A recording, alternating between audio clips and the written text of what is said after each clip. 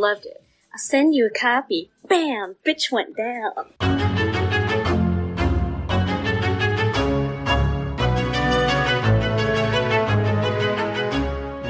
Welcome back to Horror Queers, your official pig-fucking podcast. And I'm Trace. Joe. You just really dove right in there. You know what? I'm trying to warn people right off the top. If you've got any kind of animal cruelty vibes, this is maybe not the best episode. It's actually really funny because I maybe you saw, but I tweeted on Twitter that I was watching a movie that involved pig fucking. And I thought that this was a very unique thing to mention in a movie, but apparently the first episode of Black Mirror also has a man fucking a pig, and everyone immediately guessed it was sure that. Does. Yeah, which is kind of funny because Black Mirror is not a movie; it's a anthology. That's TV what I was series, thinking, particularly in those early episodes because they aired in the UK, so they're like a hot 45 minutes. And someone got really catty with me, and they retweeted it, and they were like, "Yeah, we've all seen the premiere episode of Black Mirror," and I was like, "Listen, bitch, I'm not talking about that." And that bitch, if it is you, thank you for listening. Well, the girl did not follow me. Like, she was not a follower. So I'm going to assume that someone probably like responded to me that she does follow. So I don't think she listens to us. But if you did, if you have started listening to us, because this episode will drop in 3 weeks, thanks. Yes. Still your official pig fucking podcast. Apparently there's also a movie called The Pig Fucking Movie. Didn't know that either. Yeah. So yeah. The more you learn. So what is this mystery movie? So we are talking about Calvaire, which is a film from the midsection of the New French Extremity, and it is from 2004, directed by Fabrice Duels. Who is Belgian. I did make that note. So I don't know if they do their W's like W's or they do their W's like V's. This is when you hop onto YouTube and you try to hear as many different interviews where they introduce the director. If we have any new listeners, just a heads up, because you're probably going to be hearing a lot of name butchering in the past couple of weeks and probably the next couple of weeks as well, because we were smart and decided to program a bunch of foreign films into the span of a month. We're trying to expand your horizons. You can thank us for it later. And yes, if we have butchered any of your national names, and you can just point it out and like tweet us the phonetic pronunciation. But anyway, yes. I mean, geez, if that's really what you want to tweet to us about. I'm fine with that. I mean, like, I'd rather just don't be a dick about it, like Miss Premiere Black Mirror episode. So, this is Calvaire. That is the French term for Calvary, which we'll get into in a bit. But also in the States, it was called The Ordeal. My DVD says Calvaire, though, but I guess because, it is an American DVD, I think, but it might be out of print, so I'm not sure. Yeah, I'm not sure if it was ever advertised exclusively as The Ordeal, or if it was like Calvaire, The Ordeal, so that people could not have to look up what Calvaire means. But whenever you look at posters or DVD covers, they all have the word Calvaire front and center. I believe we are talking about this movie on around its 15th anniversary, because it did premiere at Cannes on May 18th, 2004, but I don't think it got a release until 2006. I could be wrong, though. This is another one of those where it premiered over there and then took a couple years to come over here if you're hanging out in North America. Which I will say, listeners, if you haven't watched this movie yet and the term New French Extremity bothers you, it's actually not, well, it is disturbing, but it's not as outright. Yeah. It's not the worst of them. Despite the pig fucking and the rape, I would actually say that, like something like, if you've seen Martyrs, that's more disturbing than this movie. This movie's also more of a slow burn. Yeah. Well, I think we'll probably get into where this fits among some of the other new French extreme films. So why don't you run us through the plot? We're looking at a runtime of 88 minutes, which feels a lot longer, but that's also just due to the fact that it's kind of like, this movie is an ordeal to sit through, I would argue, but, I liked it. It earns its title. It only opened in one theater in the States, so when it opened, it was number 118 with $890. And then it went on to gross $3,260, which adjusted today is like $4,500. Whatever, it's a foreign film. It's a super violent horror film. I did read one review, though, that was saying like... because it was at the theatrical release and it was a bad review, and it was like people who are like mad that foreign films they want to see like can't get distribution over here are going to be pissed when they see this and say that this is what like American studios will take from foreigners. Wow, that is some genre shaming, right? It really is. So yeah, and the reviews, not super great. We're looking at a 39% on Rotten Tomatoes. However, I feel like this type of film is always divisive among critics, and I think that the horror critics are probably more lenient with it. Audiences, though, 51%. So I was a little bit surprised by that. Metacritic score kind of evens out, though. You got for critics, a 52 out of 100, and then a user score of 5.8 out of 10, which tracks. This isn't really an easy film to digest. The numbers are a little bit interesting because I gathered that if you went to this kind of film, you would more or less know what you were getting into. I mean, or maybe not. Maybe not in 2004, because at this point, it's arguably a couple of years into the new French extremity. Well, and also because the disturbing stuff isn't like throughout the film, you could easily do a plot synopsis for this film that is very much like, hey, a man goes to a village and they're kind of crazy. This is true. But yeah, so like you already eloquently put, director is Fabrice Duvels. I don't know. He his most notable films, I haven't seen these, but I've heard of them. But one of them is called Vignon, and the other one is called Message from the King. I've not seen the latter, but I have seen the former. It's on par. I'd say it's actually slower than this film. It's got Rufus Sewell in it. He's the bad guy from A Knight's Tale, right? I know he's in a bunch of other shit, but that's literally the only thing I know. I think I watched that movie a lot as a kid, so I just as a preteen. So yeah. It's a good frame of reference. I think a lot of people will probably be able to connect who we're talking about based on that. And also, I'm not surprised because that film, I think, was on fucking television all the time. Yes, right? But I did see, like, that was a date night I went on with my mom.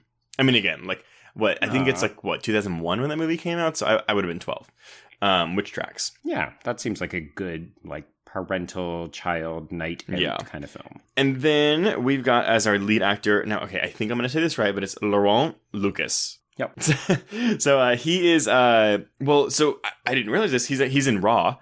He's the dad in Raw. Oh, yeah. Okay. I didn't connect it, but now that you're saying it, I can see when I was pulling his name and I was looking at his filmography, because again, a lot of these actors, a lot of their filmography are French things. And so I was like, I don't know what that is. And then I saw Raw and I was like, oh, and then I went to go see what it was. Yeah, he's the dad. He's also in a great French TV show called translates to The Revenants or The Returned, but in France it was called Les Revenants. It's like an intellectual zombie TV show that ran for a couple of years, and it's quite good, but also slow. Honestly, I would say Les Revenants, so you're whatever you do with the back of your mouth when you pronounce the R, I can't do that. I roll up the rim to win. It's if you ever want to practice saying French things, you can practice your R's with. See, okay, but that's the thing. Whenever I do like, because I took Spanish in high school, because that's like, if you're in Texas, like Spanish is kind of the one you take. I can't roll my R's. Fair. Yep, can't do it. Really? I know, it really sucks. We're learning so much about each other right now. None of it pertinent, but super interesting. And honestly, really, the only other actor of note is, oh god, so it's Jackie Beroyer, who plays Bartel, the innkeeper. There are other people in this movie, but none of them are really, like, prevalent. It's pretty much just Laurent and Jackie the whole movie, which Mark and Bartel. Yeah, it's nearly a two-person act. I'll mention a couple of other people in the plot synopsis, but right. Yeah, at the end of the day, it's these two dominating the film. And on that note, then, why don't you tell me what it's about? All right, so here is your mostly brief rundown of what happens in Calvaire, in case you have not seen it. Mark Stevens, Laurent Lucas, is a young traveling singer. After a concert at the nursing home on Christmas Eve, in which he is propositioned twice by different women for sex, Mark begins to drive to his next gig. Shortly afterwards, his van breaks down, and he is led through the storm by Boris, Jean-Luc Couchard, a potentially mentally handicapped young man searching for his female dog, Bella. Mark is brought to an inn run by Mr. Bartel, Jackie Beroyer. The next morning, Bartel promises to fix Mark's truck, but indicates it will take at least a day. Mark elects to take a walk, and Bartel warns him not to go into the village.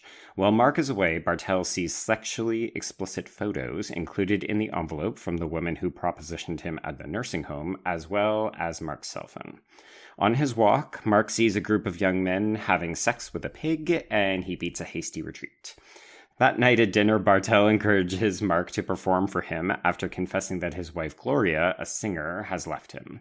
The next day, Mark figures out that Bartel has not fixed the van. Bartel then knocks him unconscious, dresses him in his wife's old dress, ties him up, and cuts off his hair, claiming it is for protection against the village men. Bartel treats Mark as his absent wife, even calling him by Gloria's name. And even though Mark attempts to escape, he is caught in a snare by Boris and returned to Bartel. That night, Bartel goes to the village and tells the men at the canteen that his wife has returned and that they should stay away. The men dance creepily as Bartel, Boris, and Mark eat Christmas dinner. The village men then attack the house, killing Bartel and raping Mark before he escapes. He runs through the marshes, pursued by Robert, Philippe Nahon, who falls into a bog and begs Mark, as Gloria, to confess that she loves him. Mark submits, absolving the man of his guilt, and then the guy sinks to his death, and Mark is left alone in the wilderness. Did you mention that Mark became Gloria? Like, he took on the persona of Gloria in the end as the man was sinking? I mean, I said it, but not in that fashion, so yes. Yeah. Also, I didn't realize this, because I didn't know who Robert was when I was going through my call sheet, but the man that plays Robert, Philippe Naon, he's in High Tension and Irreversible. Yeah, which is funny because this one I can't place. So I've seen both of those films, but I can't remember who he was. I haven't seen High Tension probably since it was released on DVD in the States, although I imagine we'll be covering it on this podcast at some point. I'm sure people are probably saying, oh, I can't believe that you're not covering that. Well, yeah, right? It's like, people, we're trying to cover something that you haven't seen before so we can expose you to more films. So yeah, this is a lot of stuff in a movie. It's like light on plot, heavy on dread, and just like... Well, it's actually very easy to look at this movie literally, and honestly, when it ended, I was very much like, okay, I mean, it's fine. It's, really shocking and disturbing, and that's that. But I was doing a little bit more research on it today, and it's a very surreal film. And if you kind of go don't look at it as, I don't want to say not the real world, but it's very much like, so okay, I read this going into it that the director intended for Mark and Bartel to be the only two characters in the film, and it started out that way, and then they ended up adding more characters, but then he still considers every other character in this village to basically still be Bartel or a version of Bartel's psyche. Yeah, when I saw that on the call sheet, I was intrigued, but also mildly dismissive. Okay. Why are you dismissive of that? Well, maybe we should start with a bit of context. Go ahead. So setting this film within the boundaries of the new French extremity and thinking about why or how it sort of fits in.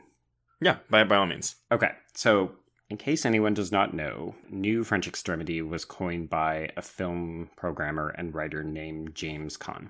And I'm referencing a chapter from Alexandra West's book called Films of the New French Extremity, which covers pretty much all of the films that you would expect to fall within this cycle. So it starts with Gaspar Noé's work in the 90s, but it really kicks up steam in around 2002 when he does Irreversible, which is the really terrible rape in reverse film that stars Monica Bellucci and Vincent Cassel.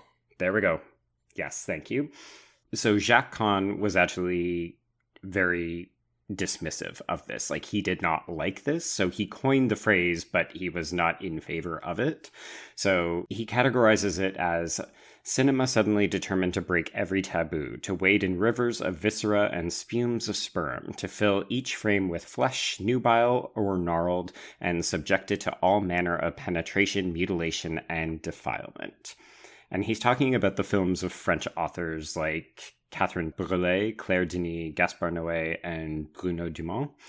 And so what Alexandra West says is that these are films that they're just not afraid to be in your face, to be aggressive, to do things that would be considered completely taboo and gross and make you uncomfortable. And part of this is that this is a really significant historical moment in France where there was a bunch of repression about the past, and France, from the outside, is often considered very civil and very genteel, and they've got this long history behind them. But it's also like one of the spots in Europe that has seen the most war, the most death, the most casualties, and these kinds of things. So films of the new French extremity are basically taking all of that anger and that anxiety and that death and trauma, and then they're throwing into the mix things like this burgeoning neo-Nazi racism thing that unfortunately the US is kind of going through right now, but they were going through it right at the turn of the century and in the early 2000s. And these filmmakers were trying to process that through their films. So basically, Calvaire falls into a spate of films that more or less deals with people from the city getting accosted by people from the country. And part of that is this idea that the cities are stable and normal. And then if you happen to go out into the old country, it's where the past is still present because these people have not kept up with modern times. They are still adhering to folklore, to tradition, and you're far more likely to not only encounter conflict when two groups encounter each other, but also it's all of that murky, dirty, messy shit that city folk, and I'm like using city as not like a literal city folk, but like the more modern people who just aren't like, you know, not technologically advanced on a farm. Yeah. And they end up representing all of this shit bubbling up to the past. So in this case, the fact that we're contending with a man whose wife has left him and he can't let go of the past to the point that he forces the past onto the present is very apt.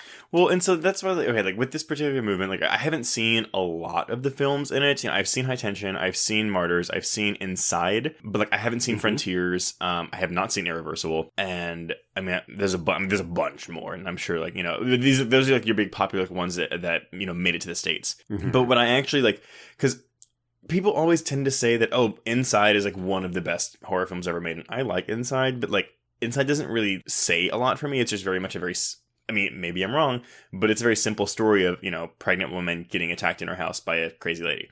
And the reason I like movies like Martyrs more is because there's more on that movie's mind. You know, there's a big philosophical question at the base of Martyrs.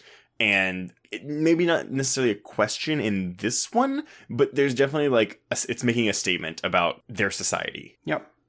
And I don't think that you're wrong either. This film, it's maybe got a bit more on its mind than Inside. There is more to Inside than just the conflict between the two women.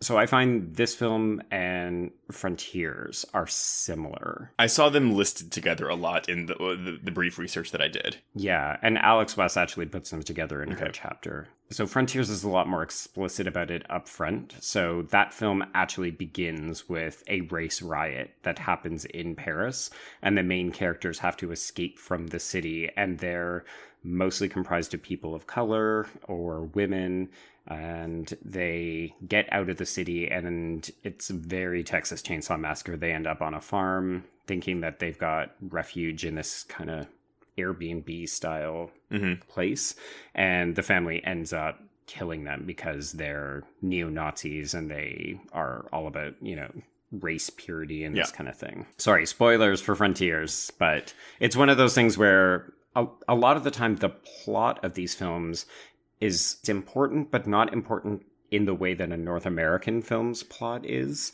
It's very much more about the experience of watching and going through. Like, the films are very... Well, yeah, I mean, they're very much like endurance tests. And I mean, again, like, if you've ever seen a Gaspar Noé film, that's also kind of... I mean, I've only seen Climax of Gaspar Noé's. I've never seen any of his other films. But, like, when I tell people, I'm like, I loved it, but I never want to watch it again.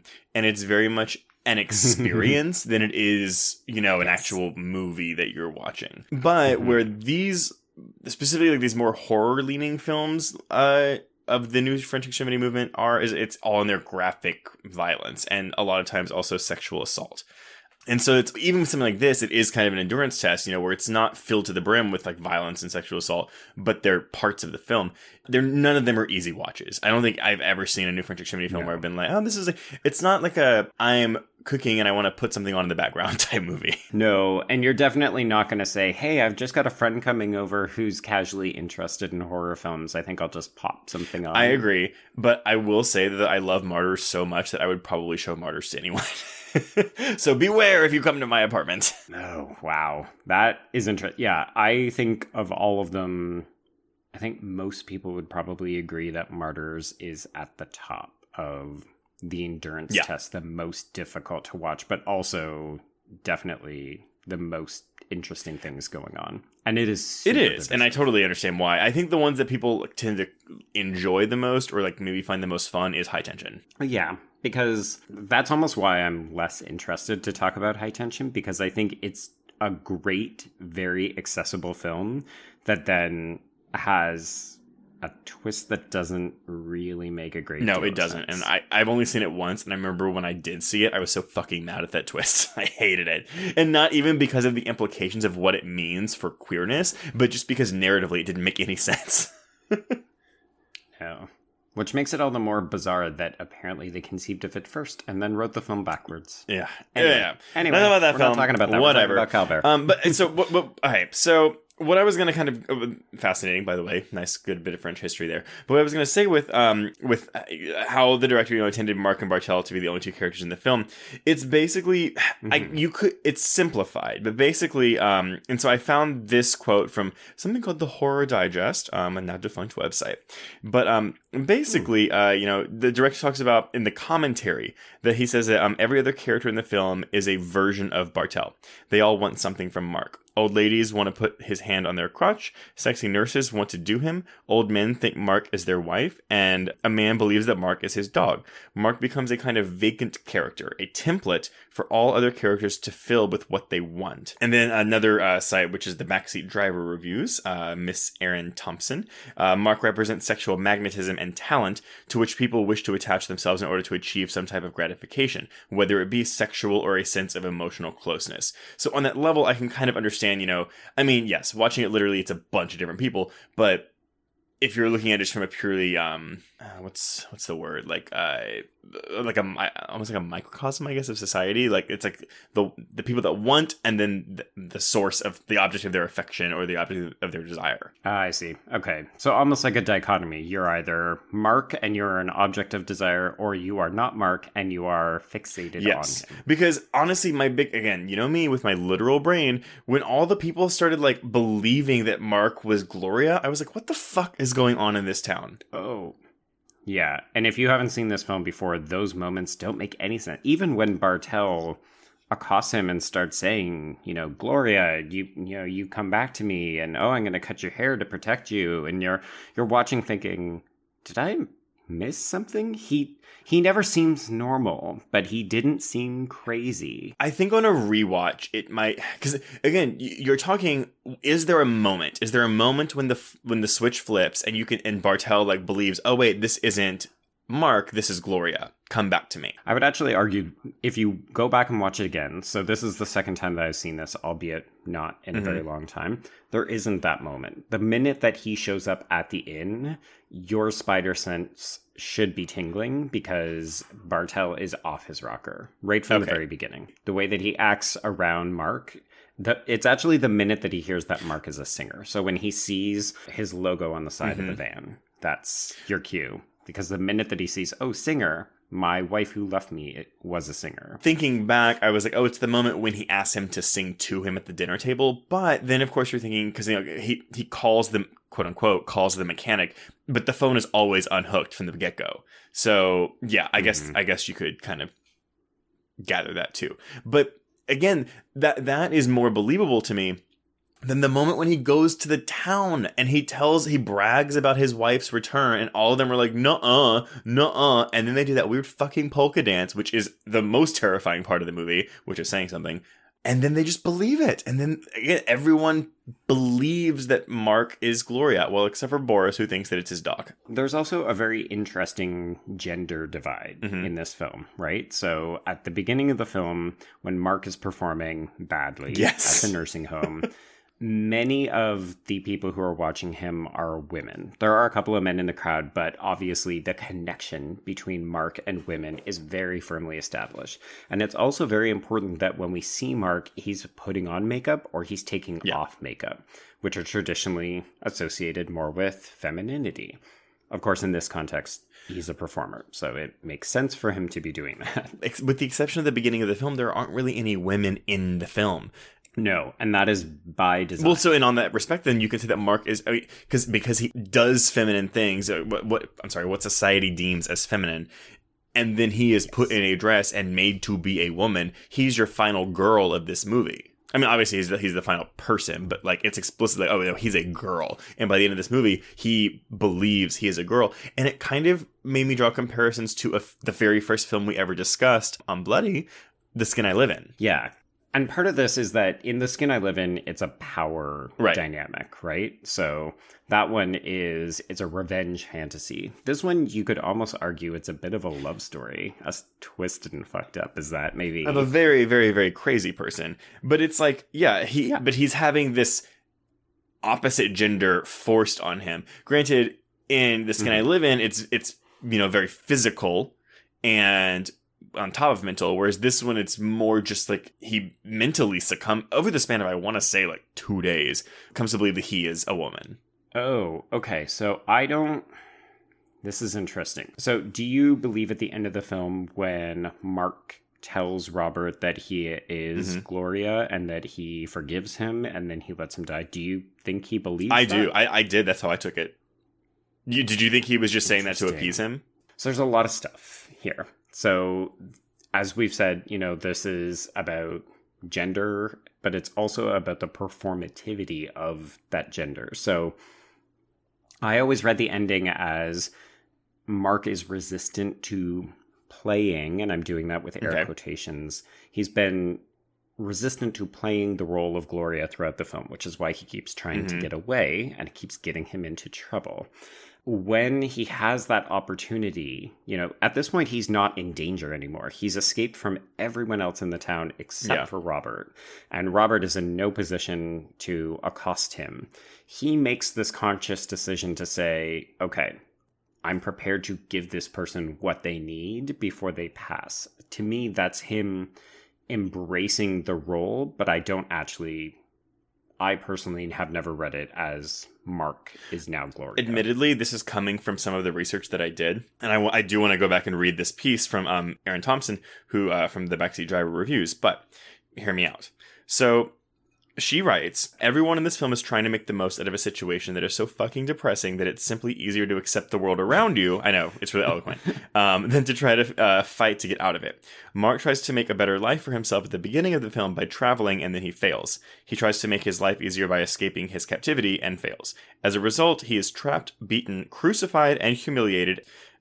He screams and cries while tied to a chair. That doesn't help. In his powerlessness, he's raped on a dining room table and then runs for his life, his pursuers close on his heels. Once lost in the wilderness and facing a dying captor, Mark's pushed past the point of fuck it and answers the dying man as Gloria. Bartel, while less sympathetic, is an obviously broken man that is trying to fix the fracture of his life by substituting another in place of his lost love, a woman that has left a gaping hole in the entire village as well. Mark represented what they were missing, so he became it in order for them to continue to function. Everyone adapted to the best of their ability, making their responses to the surroundings and circumstances more of a Stockholm issue than anything else. Yeah. It's one reading, but I kind of see it. But then, of course, when you're going into the subject of time, it's 2 days. But I'm also wondering, because if you want to pinpoint a moment, it's when he stumbles upon the titular Calvaire, the Calvary, that maybe he kind of like gives up. Yeah, I mean, I'm not disagreeing with you, except to the extent with which Mark himself actually believes it. Yeah. I think we're in agreement that he resists it up to a certain point, and then he does give into it. You think it's an act? Yeah. I think he finally realizes that he has to perform this in order to get out the other side. What if the movie's really about a bad performer finally like honing his craft? I'm making light of this movie, which has very, very serious, like dark, depressing things in it. But, you know, he fooled me. To become the pig, you must be the pig. I mean, and it's, yeah, I mean, the whole sequence, I realize we've kind of just jumped to the end of this movie, but there really isn't a lot before the climax that I don't feel merits a lot of discussion, minus the pig fucking, because as we mentioned at the beginning of this episode, people fuck pigs in this movie. Okay, there's plenty more to talk about. We definitely need to talk about the shootout that happens at Bartel's. We need to talk way more about the dance sequence that happens in that canteen, because that is the most bizarre fucking thing. You're right. So, what do you want to start with? Pig fucking. Yeah, a little bit. I mean, I guess part of this, like the big thing that people will notice on a first watch is how, you've already alluded to it, Mark is constantly recontextualized as a woman by both Bartel as well as the men, but that's only because there are no other female characters, like not even animals from what we know of. In the pig fucking scene though, is there not a woman standing there? Like, I feel like there's one woman, but I could be wrong. No, it's a man with long hair. Well, there you go. Okay.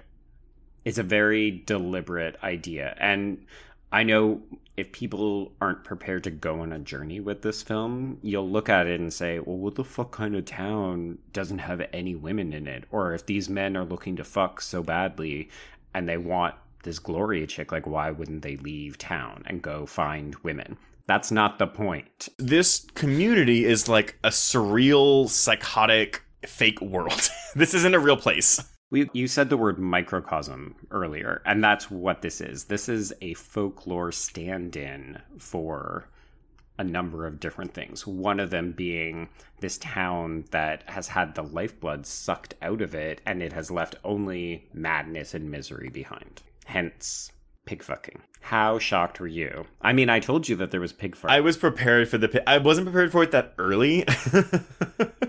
We're talking, what, maybe 30 minutes in? Yeah, I would say max 30 minutes into this movie. Okay, so that's a complaint that's lodged against these movies all the time, though, is that they are, and by these movies, I mean like the New French Extremity, it's excess for the sake of excess. Oh, this isn't bad. Well, that's what I'm saying, though. I mean, again, you tell some of this pig fucking in this movie, and again, I mean man on pig, not pig on pig.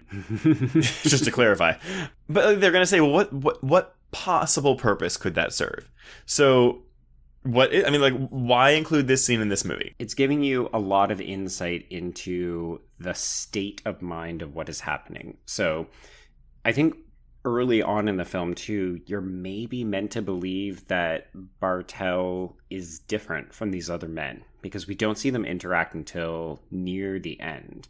So we know that something's off with Bartel, but then when he warns Mark not to go into the village, it sort of fixes a us versus them idea, right? So then when Mark goes and, you know, like, what could be the craziest thing that you see? Holy shit, I stumble upon this group of guys fucking a pig. Well, now clearly I am not with them, and am therefore with the person who told me, don't go around these folks.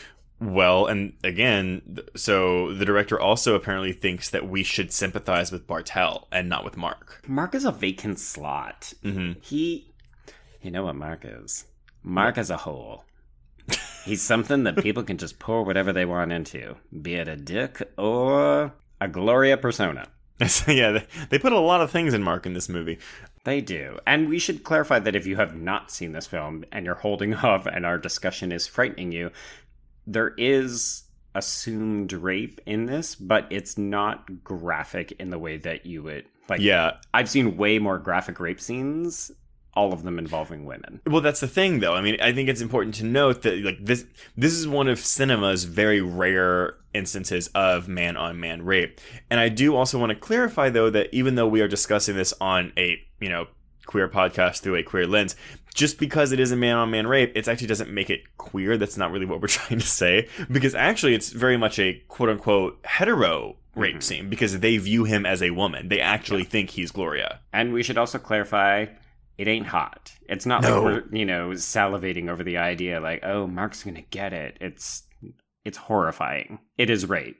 It is assault. The way it's shot is really cool too, because it's an overhead view of the camera and it like spins around but it's also very brief. I want to say it's like maybe 10 seconds tops of like them showing this one guy rape him. Mm-hmm. The pig fucking lasts longer. Yes, it does. We jumped ahead, which is also, I would argue, very upsetting. No, it is. I mean, those are the two moments where it's like, if you're describing this movie to someone, oh, it's that one with the pig fucking and the man rape.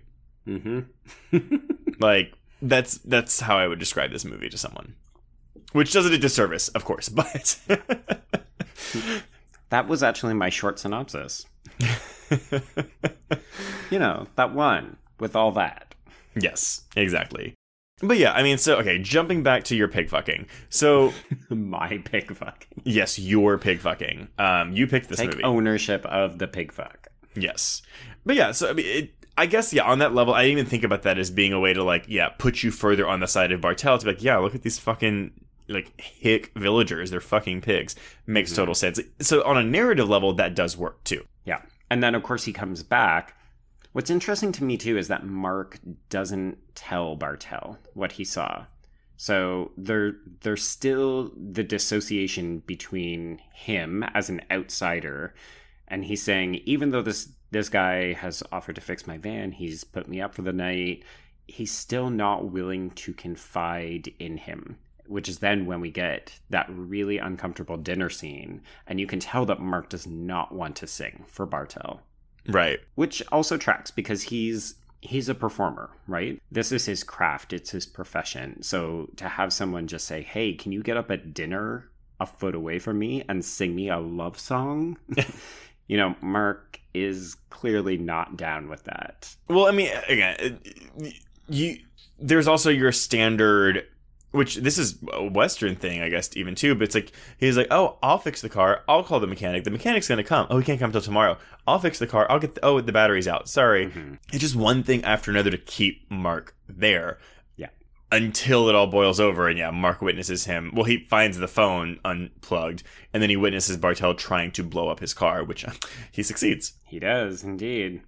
It's just kind of crazy. Like, I think that's, if you hadn't already guessed it, that's your cue that Bartel is incredibly unhinged, because at that point, he's not even trying to hide it. It's like when he blows up the car, yeah, I kind of figured. Well, because... Mark comes out and he's looking around, and then all of a sudden, bam, he's on the ground, and that sucker is on fire. Like, it goes from 0 to 60 in the space of no time at all. Because he knocks him out with the car battery, and I remember thinking that was edited very weird, because you don't actually see the impact. It's like he throws it, it cuts, but it cuts to him just immediately on the ground.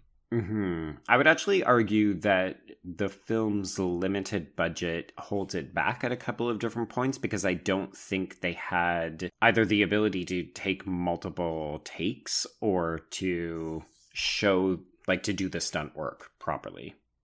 Probably. I mean, that wouldn't surprise me. It probably all went to that fucking overhead shot during the rape scene. Yeah.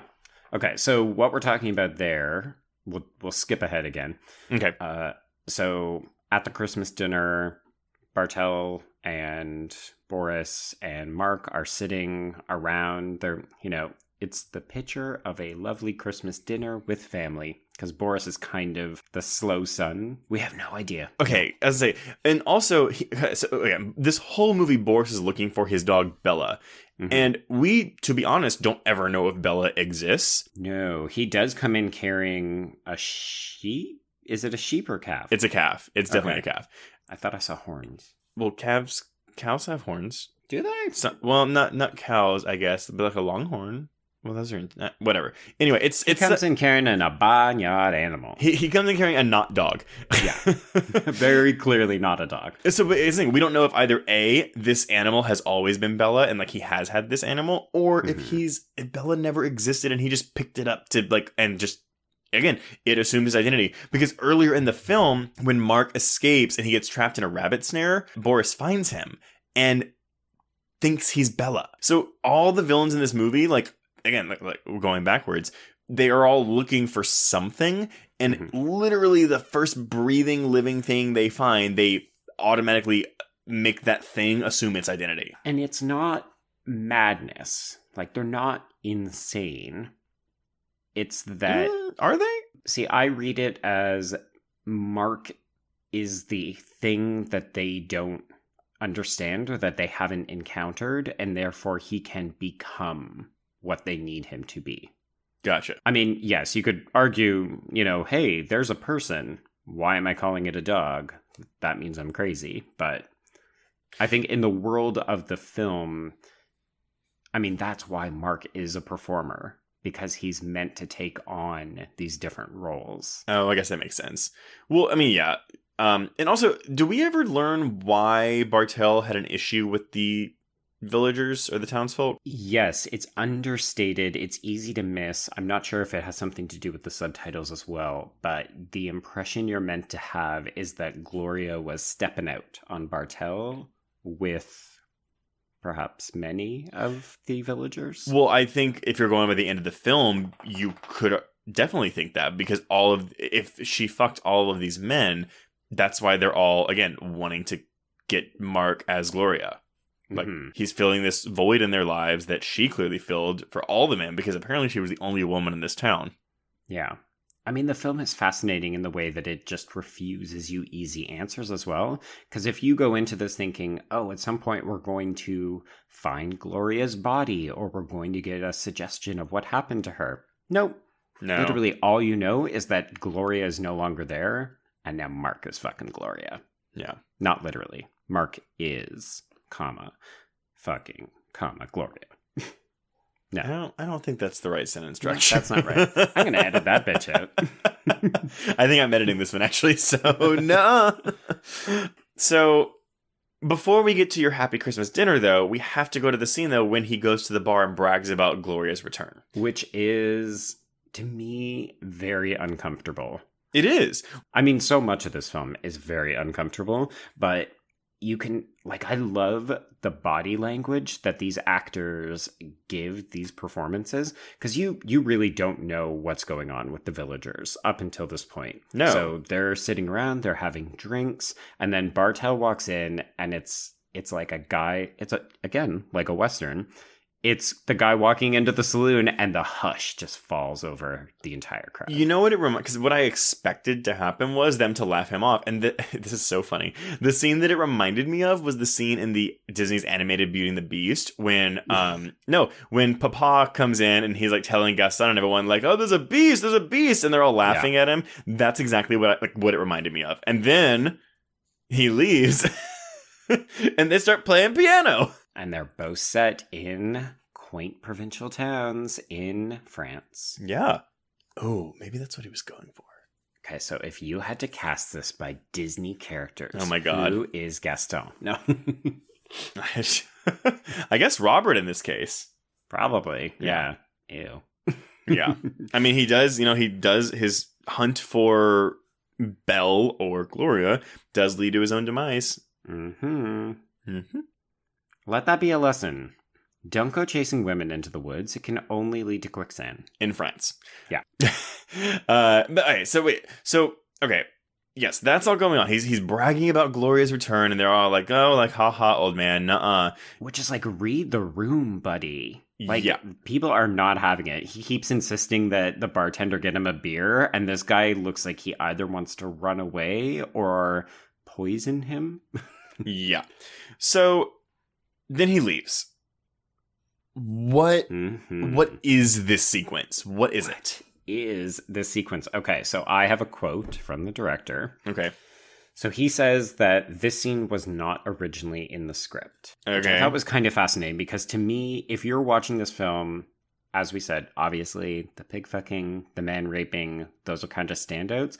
But in terms of the highest level what the fuckery in this movie, yeah, it is this sequence where these men start to dance to this polka, and they are mimicking each other's movements. It felt very like demonic cult like they're doing some kind of ritual dance. So he says that he got inspiration from it from a 1968 movie called Un soir, un train, which translates into One Night, One Train.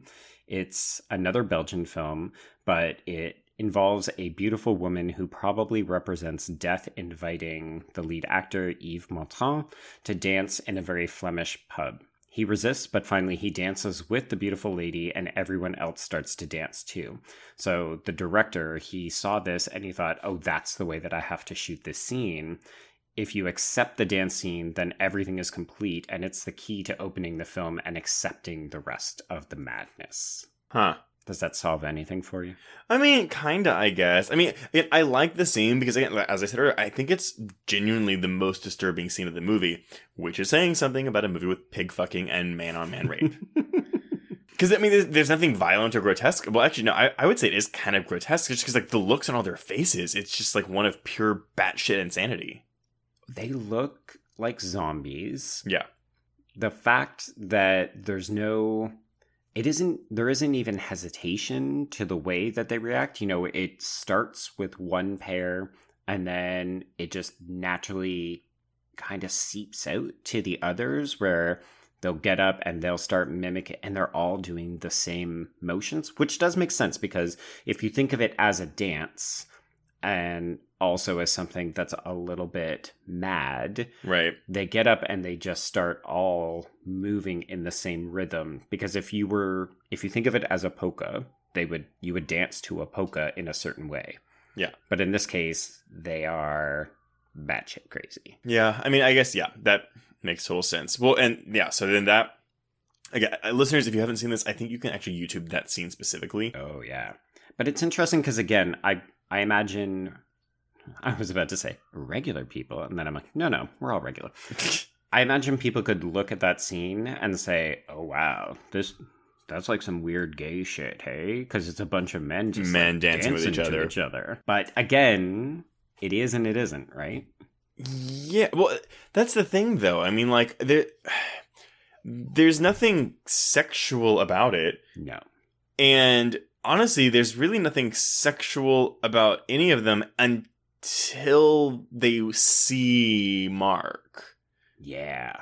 And then that's when they go homicidal. The whole, again, from the point where they start busting into the house, it's like a fever dream. Like, yeah. I think even the lighting, I want to say, during that scene it's like red. Yeah, I'm trying to remember. The scene where they're all dancing together is kind of a blue-green. Blue-green, yeah. And then when they go into the house, it seems like it's lit by the colors of the Christmas tree. Because don't forget, this is a Christmas movie. That makes sense. Hey, Donato, you could watch this for your podcast. Oh my god. Matt Donato, haha. Happy Christmas. I actually do, I keep going back to that overhead shot during the rape scene, which again is like a 10-second shot maybe. But I think it's all in red, which would make sense. But yeah, the whole ending is like just like this kind of blur of things. Oh, you know what it kind of reminds me of, and granted this movie came later, is the batshit climax of Mother. Okay, interesting. And I guess that's what I'm trying to say is, you know, like how that movie is very much like an allegory or like a microcosm of just like, I mean, if you want to read it this way, of like, you know, the Bible. Oh, for sure. Yeah. I think that's the only way you can read it. If you're reading it in any other way, you're probably missing the most obvious way to do it. Yeah. And so that's also, yeah, like how I felt about this movie. Like it was such pandemonium. I love that word. I so rarely get to use it in a sentence. And you can't take this literally, you know, it's all very much like a representative of something else. And what that is kind of up to you as, like, you know, you the viewer. Well, this is full-blown insanity. So the minute that these men burst into this house, all of a sudden they're shooting people. Because of the way that it's shot, it's so frenetic and fractured. It really is pandemonium. You don't have a good sense of what's happening. You know for sure that Bartel gets shot. Well, so Boris actually, I think, gets shot first. Boris dies immediately. Oh, that's right. Yeah, he gets shot through the window. Yeah. That's what anticipates the rest of the attack. Yes. Whether or not he dies is unclear. It's far more suggestive that Bartel does bite it. Because they shoot him in the face. I think so. Yeah. No, they do, because they point the gun down on him as he's on the ground, like after the rape and after Mark's already escaped. Okay, but and then from then on, it's like And do you think there's a significance to, because okay, there's so much squealing in this movie from the animals. So you have that calf of Boris's that, oh god, I felt so bad for that calf. And then other than the pigs and the pig fucking scene, you've also they've got the pig tracker. Yes, it's like a hunting dog, but it's a hunting pig, and it is squealing for the entire like end of this movie, which is hysterical because I remember not. Yeah, okay. So this last time that I saw it, I definitely had a moment where I wondered whether or not that was Bella, because they're using a pig as a hunting. Like you'd normally see a hunting dog, right? Yeah, like a hound. It's like, oh, I wonder if that's actually Bella. I mean, the movie doesn't really care to answer that question for you, but the movie doesn't care to answer any questions. I mean, but you see, though, like it's the lack of questions answered doesn't really like. I don't mind. Not bother you? I know. I was gonna say it doesn't bother me. I was trying to find another phrase to say, but then it would in something else. I'm trying to think of another movie where it is intentionally vague and it's more frustrating. Like I didn't find that narrative. Like that lack of narrative closure frustrating in this movie. But it's because the movie's not interested in posing them as actual questions either. It's merely meant to string you along so that you're just like, well, who is Bella? What is happening with this Gloria character? It's window dressing on whatever the bigger picture of the movie is trying to tell. Yeah. In a way, the film is a mystery because you're constantly left to wonder what the fuck is going on. But that's it. Yeah. Like, that's why it's a journey. I was honestly surprised by Bartel's death because the movie sets him up to be the big bad, and then that is not the case. And it just turns out to be all these villagers because they kill Bartel immediately. I guess the uprising against, well, he's not really their leader, but I don't know if maybe adversary. Yeah, I don't really know if there was like I mean, you kind of went into it, but like the political climate, like in France at the time, if maybe that's kind of like, oh, like that's the citizens overthrowing their political leader or something. Like you think the head politician's the bad guy, but it's actually the citizens themselves. Quite possibly. I know that the director did intend for us to feel sympathy. Like, the sympathetic figure is definitely meant to be Bartel. And that's, okay, I don't really get why. I'm not sure that there's a need for a why. Part of it is that this film presents Mark as a protagonist, but there's also nothing to Mark. Like, if you think back on our experiences of watching the film, what do we know about Mark apart from the fact that he's a singer in between gigs? I mean, nothing. Well, yeah, he's a blank slate, which again is why these people can put their desires on him because there's nothing there. He's just, like as we said, he's a hole. Okay, and now what do we know about Bartel? Yeah, he gets the tragic backstory that his wife was cheating on him with the whole village and then left. Mm-hmm. And then he gets this opportunity to be reunited with her.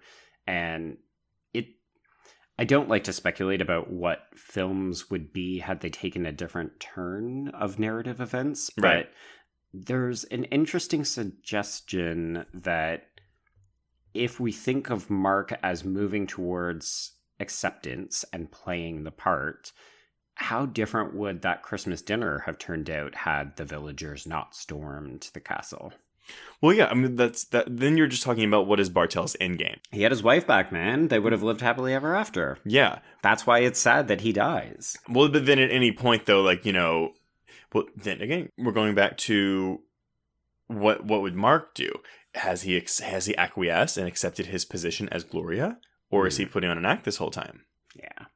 And I love the fact that we don't know, because you could say, you could be me and say, no, I think he's just playing the part to do what he needs to do to survive. Or you could say, no, he's accepted it and he is now Gloria. Okay.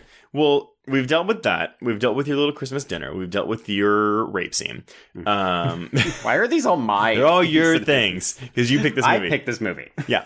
But again, like I think I walked out of this movie giving it a 3, and I think I've kind of maybe bumped it up to 3.5 the more like I read about it, the more we've talked about it. Yes, success. I know. I mean, it's not a movie I'm ever really going to watch again anytime soon anyway. But, so, okay. Mark escapes. The villagers, they kill Boris, they kill Bartel, they've got their hunting pig, and they're out on the town, or on the forest, trying to find Mark. Yeah, it's a night out with the girls. Yeah, yes.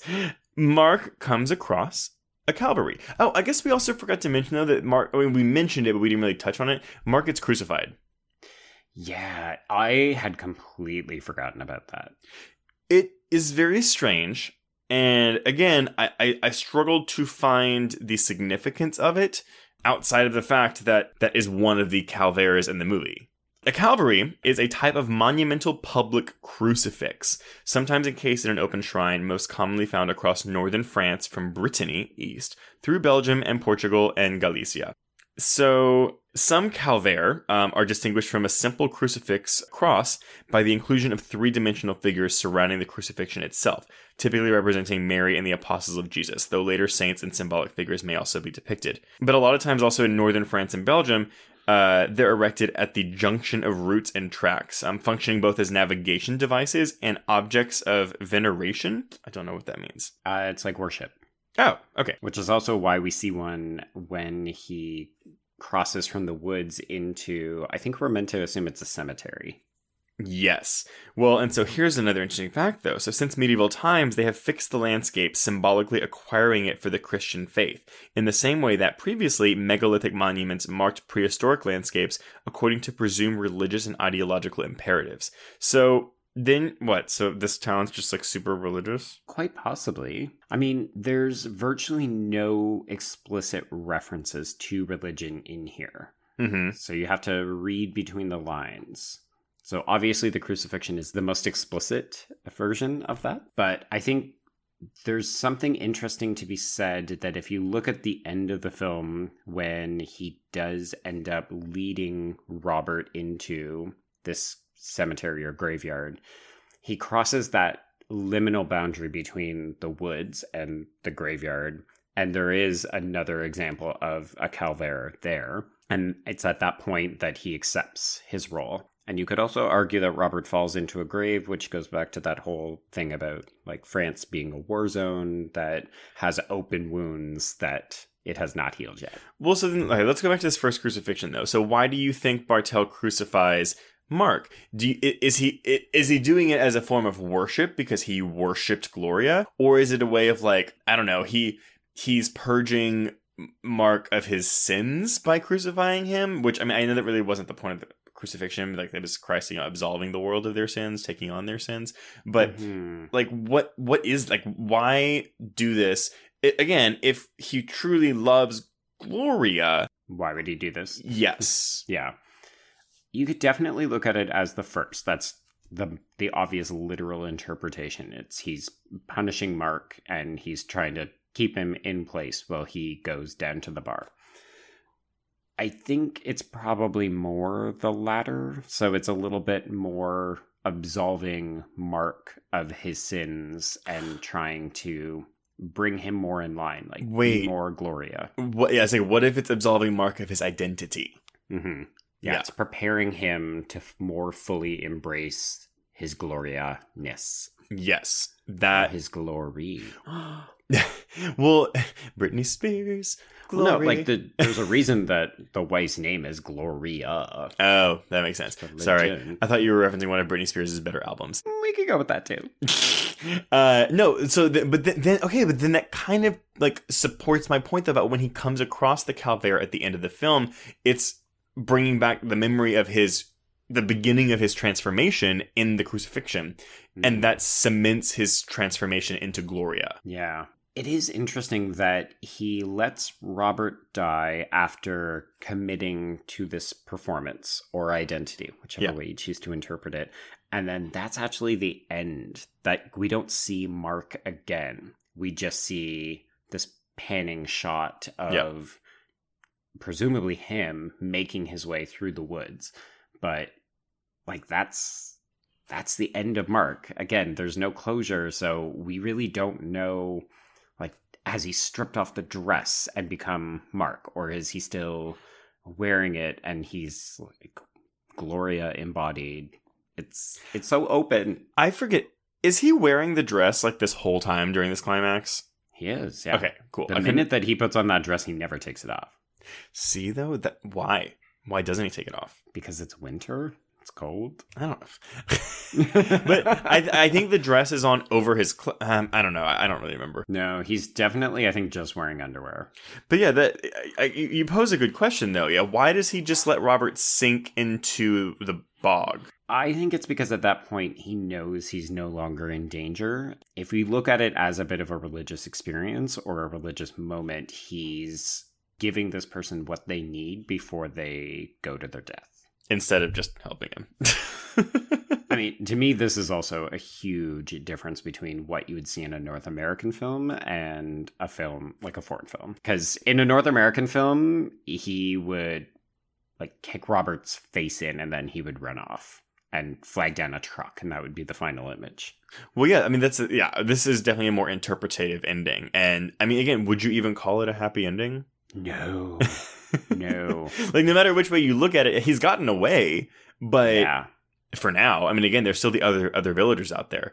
Mm-hmm. But either A, they're going to find him, Yep. or he has completely broken mentally and he has become Gloria. Or he's just fucking destroyed and he does manage to get out of there. But, I mean, you can't be the same after an ordeal such as this. Yeah, no, exactly.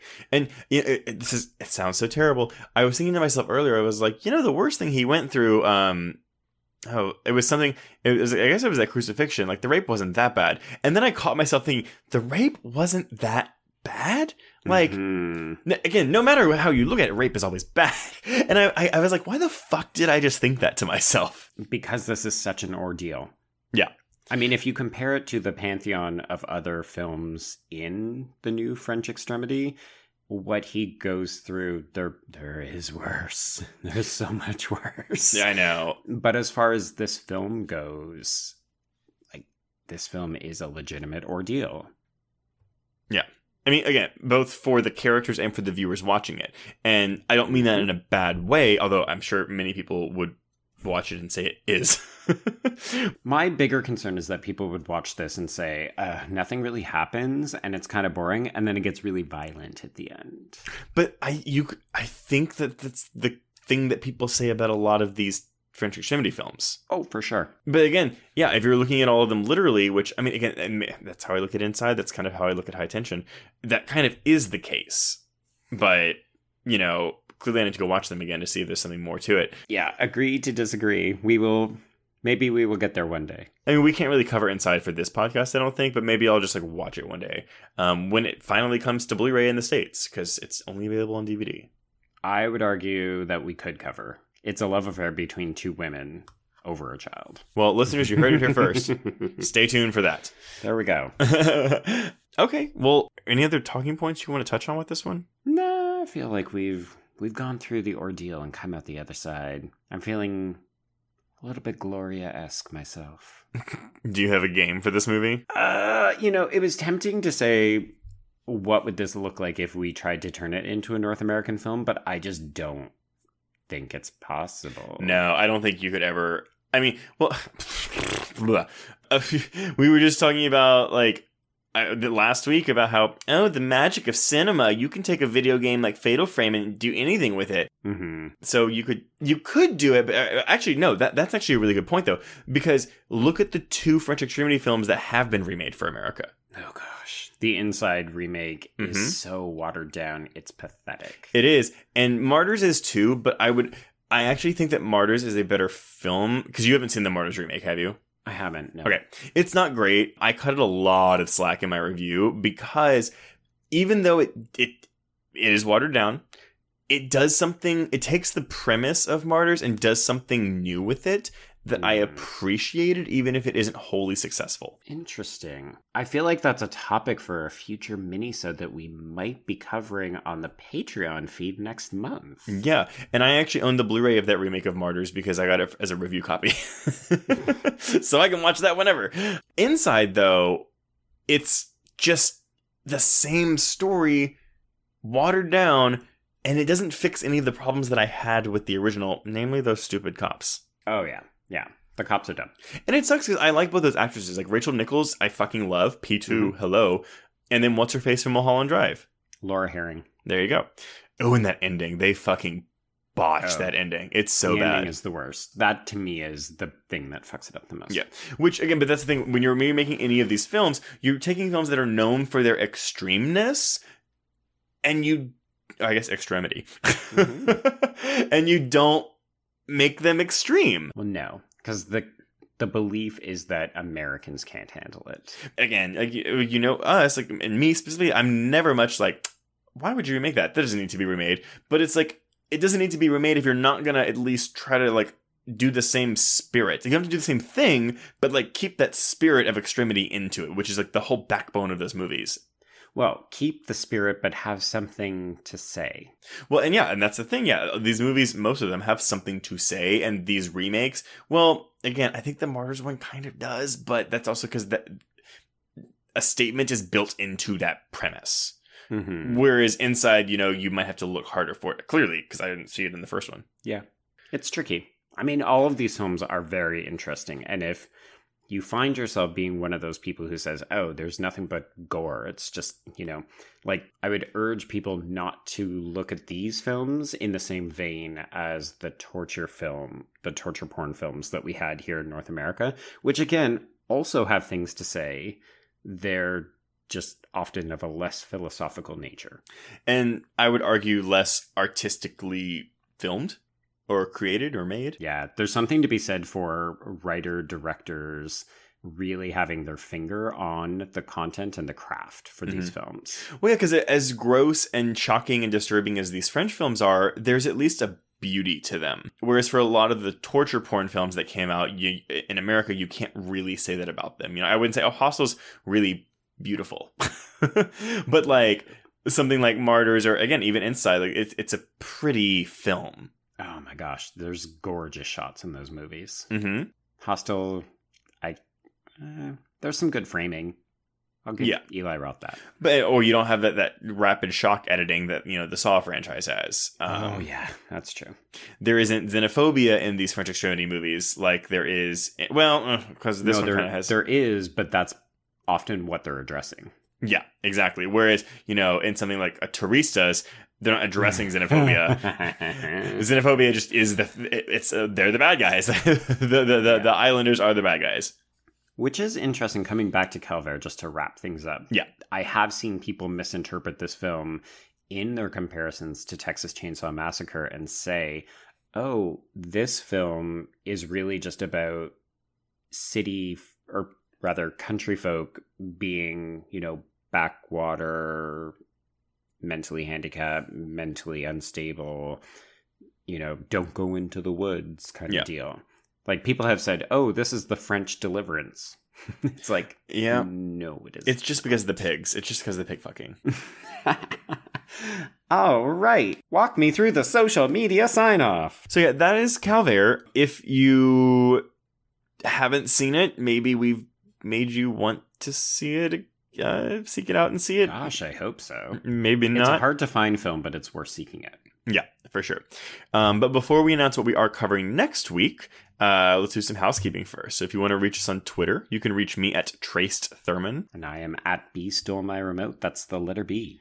And if you're tweeting about the podcast, be sure to use the hashtag HorrorQueers in your tweets. You can also email us at horrorqueers@gmail.com. We would also love it if you go to iTunes and take 2 seconds to leave us a star rating. Or if you have a little bit more time, please leave us a review.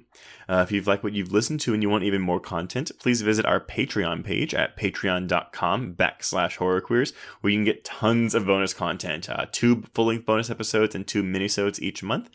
This episode is dropping in the middle of May, so we'll have an episode on Extremely Wicked, Shockingly Evil, and Vile. And coming up, I believe next week, is an episode on The Perfection. It might be 2 weeks. I'm not really sure of the time. All right. But Joe, what are we covering next week? Well, Trace, I'm dragging you back north. I am forcing you to revisit. Actually, is this our first director revisit? Yeah, I was going to mention it when you said it. Sweet. Okay, so this is the first time on the podcast that we're going to be revisiting the work of a director, and I am going to make us watch David Cronenberg's The Brood for its 40th anniversary. Now, I have seen this one, and I really like The Brood.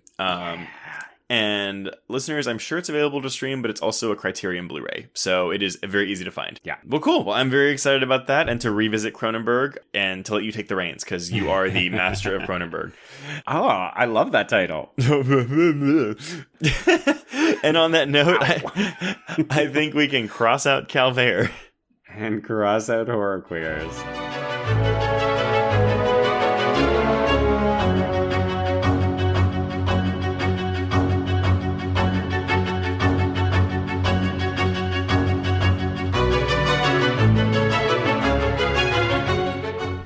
This episode was brought to you by the Bloody Disgusting Podcast Network, delivering your weekly horror podcast fix.